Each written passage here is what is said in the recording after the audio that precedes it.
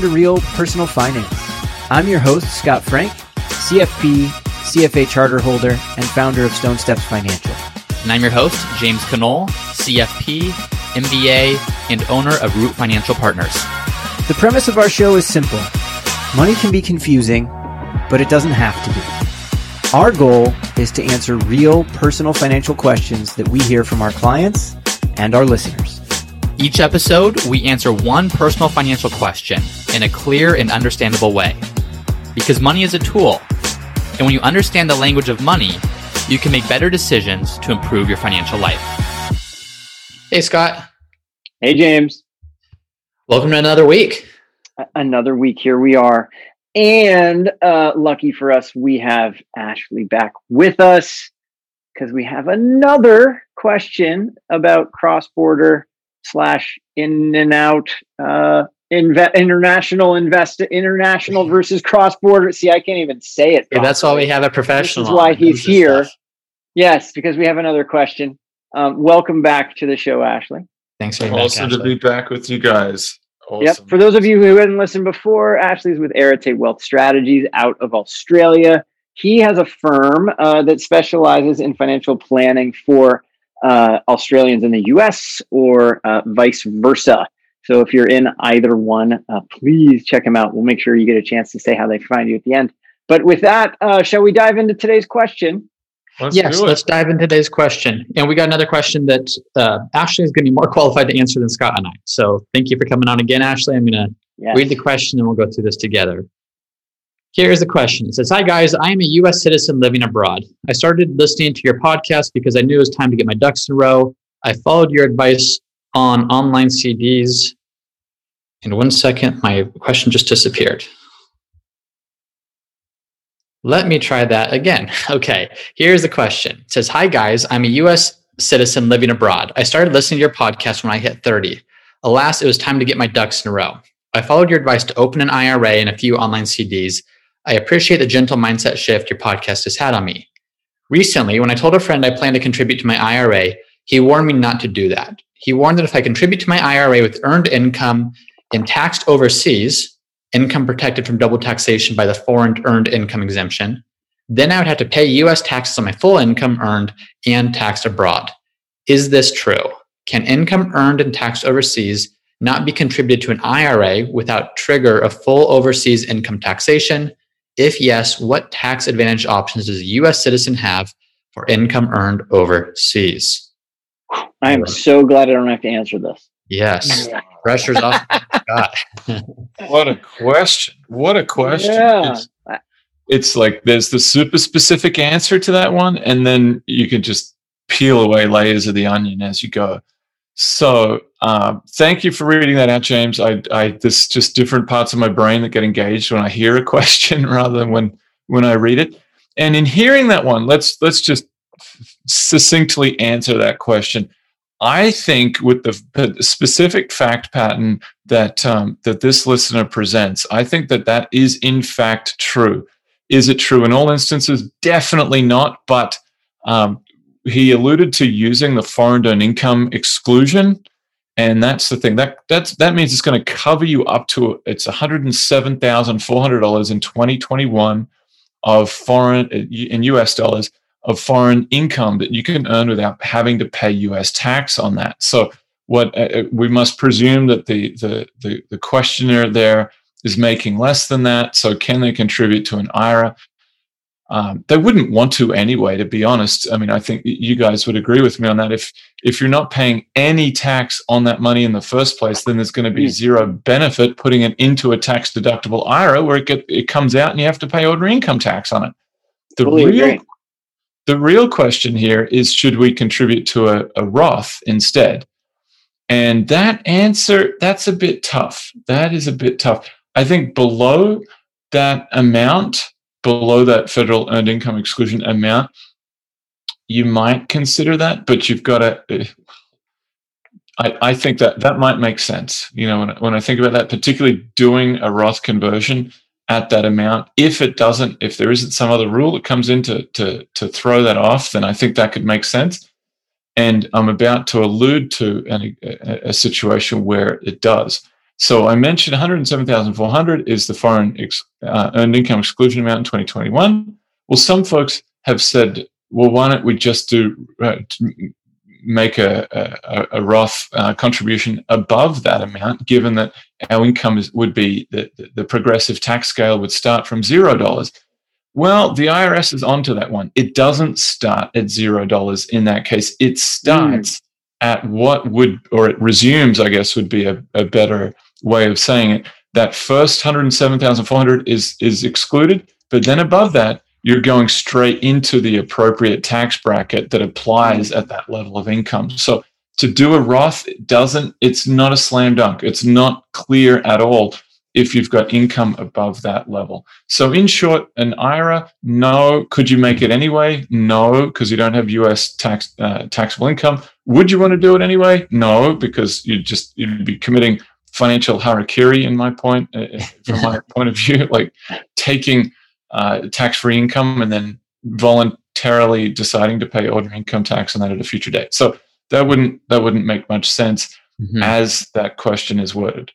Now, Ashley, one of the things, and that makes a lot of sense. Thank you for explaining it that way. If you're a U.S. citizen living abroad and you're paying taxes on that overseas income, maybe not U.S. taxation, but taxes wherever this listener happens to be, are there retirement plans that they could use in that country that might make sense, or would that just be outside the question? Would that be something that would do more harm than good? Yeah, that's a totally broad question. I mean, it goes in 100. It goes in 100 different ways because depending on the country, it's going to determine the answer. So in Australia, you don't have any choice. Welcome to Australia. You must contribute to the superannuation scheme here, and that's it. There's no ifs, ands, or buts about it. If, on the other hand, you go to certain other countries, now I'm not an expert on every other retirement plan design in every other country. They can be mandatory, they can be optional. It's everything in between. As I was saying in the prior episode, the folks that do have access to the U.S. financial system are very lucky in that it is considered the lowest cost and overall best investment environment to have access to. And for individuals that are going overseas for a set period of time, particularly Americans abroad intending to return to the U.S., I would say that would put you in the category of the working holiday group that we were describing earlier, in which case the investment approach that I mentioned there was to really keep your financial center of gravity in your country of domicile, where you see yourself long term. So you would continue to invest in the U.S. If you're holding U.S. investments, you don't have to worry about passive foreign investment corporation taxation because any U.S. ETF or mutual fund is going to be fine because it's domiciled in the U.S. And really that would be the approach. If there was some tremendous tax benefit to contributing to a foreign retirement plan, like it was tax deductible, and the federal rate of tax was higher than the U.S. That's an important distinction there. Then I would say do it. If, on the other hand, that federal rate of tax is lower, then I would have my reservations about that. Now, what about this? What if, say, I move abroad, and I know obviously whatever country I choose is going to determine the answer to this, but I'm living abroad and I'm paying overseas taxes in whatever country I'm living in, and my income's under that 107,400. So let's just say I'm earning $100,000 per year. Yep. If I do invest in the U.S., but outside of an IRA, outside of just in a non-retirement account, am I taxed on those capital gains, or could I invest and just kind of keep realizing gains up to the limit that aren't taxable, kind of do gain harvesting and just not pay taxes anyways? What a great question. No, that's the thing. And it goes back to what I was talking about in the first episode about citizenship-based taxation. So as a U.S. Citizen in this case, you're always a U.S. tax resident. We look to see whether there's a double taxation treaty to see if there's any kind of offsets so you don't end up paying taxes on the same income twice. But in this case, let's go back to this foreign earned income exclusion. The answer to the question there is in the name, foreign earned income. So portfolio income is not part of that. So you don't have an exemption that includes. It's actually a really simple answer as to what's the best thing to do in this listener's case. It would be simply invest in an after-tax investment account in the US. You can't, as we've been over, you may contribute to a Roth. I think that seems like it'd make a lot of sense, especially if you're returning to the US. But as far as everything else, it would just be your regular after-tax brokerage account. And keep in mind, capital gains tax of 15%. That's fantastic. That's the Arthur Conan Doyle was the excuse me, I may have attributed that quite wrong, but there's a quote out there. Forgive me, this is the early morning brain that's been fried from taking my first client meeting at 6 a.m. There's a quote out there, and that is, tax is the price of civilization, or the price of civilization is what we pay in tax. So 15% on capital gains, looking at that from a worldwide basis, is incredibly low. So if that's all you're paying to invest in U.S. capital markets, then that's really good. Yeah, great advice.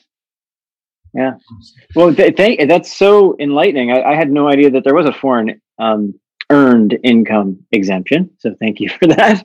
And it sounds like that's a good place to start. Yeah. And now with that, I'm going to kind of an add on to my question. I'm asking this selfishly because I have a client I think this applies to, who contributed to a Roth. He does some work in Mexico and came back and said, oh, actually all my income is from Mexico, so can't do an IRA contribution, have to return it. And from there, what was it? The foreign earned income exclusion. Now, if he's realizing capital gains in just a brokerage account here, those capital gains will be taxed on the U.S. tax side, and then his earned income will be taxed in Mexico. In this example, is that how it would work? That's right.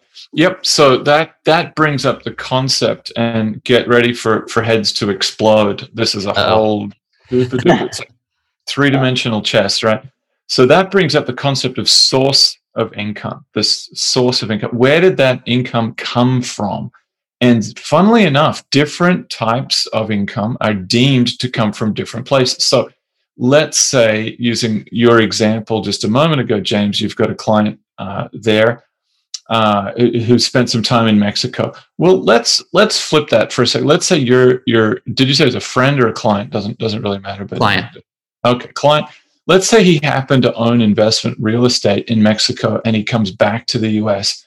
The source of that investment income, the investment property, where it is deemed to be sourced from, is Mexico, because the location of the property is in Mexico. Whereas when the client was down in Mexico working, personal services are deemed to be sourced to the country where the personal services were performed, in this case, Mexico.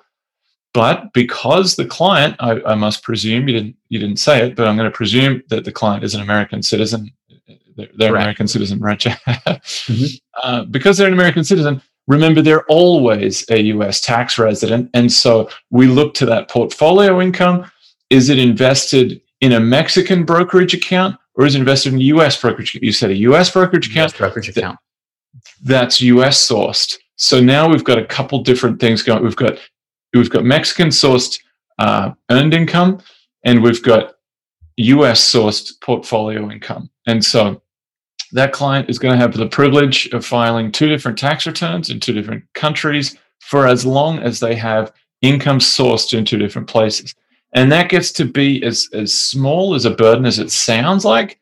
When you get countries that have tax years that don't align with the calendar year, like the UK, like Australia, then you find yourself in this tax filing purgatory where every 6 months you're having to file another tax return. And typically the CPAs and tax preparers that know what they're doing, and there's very few of them, I might add, but the ones that really know what they're doing between those 2 countries, do you think that they charge TurboTax rates for their returns?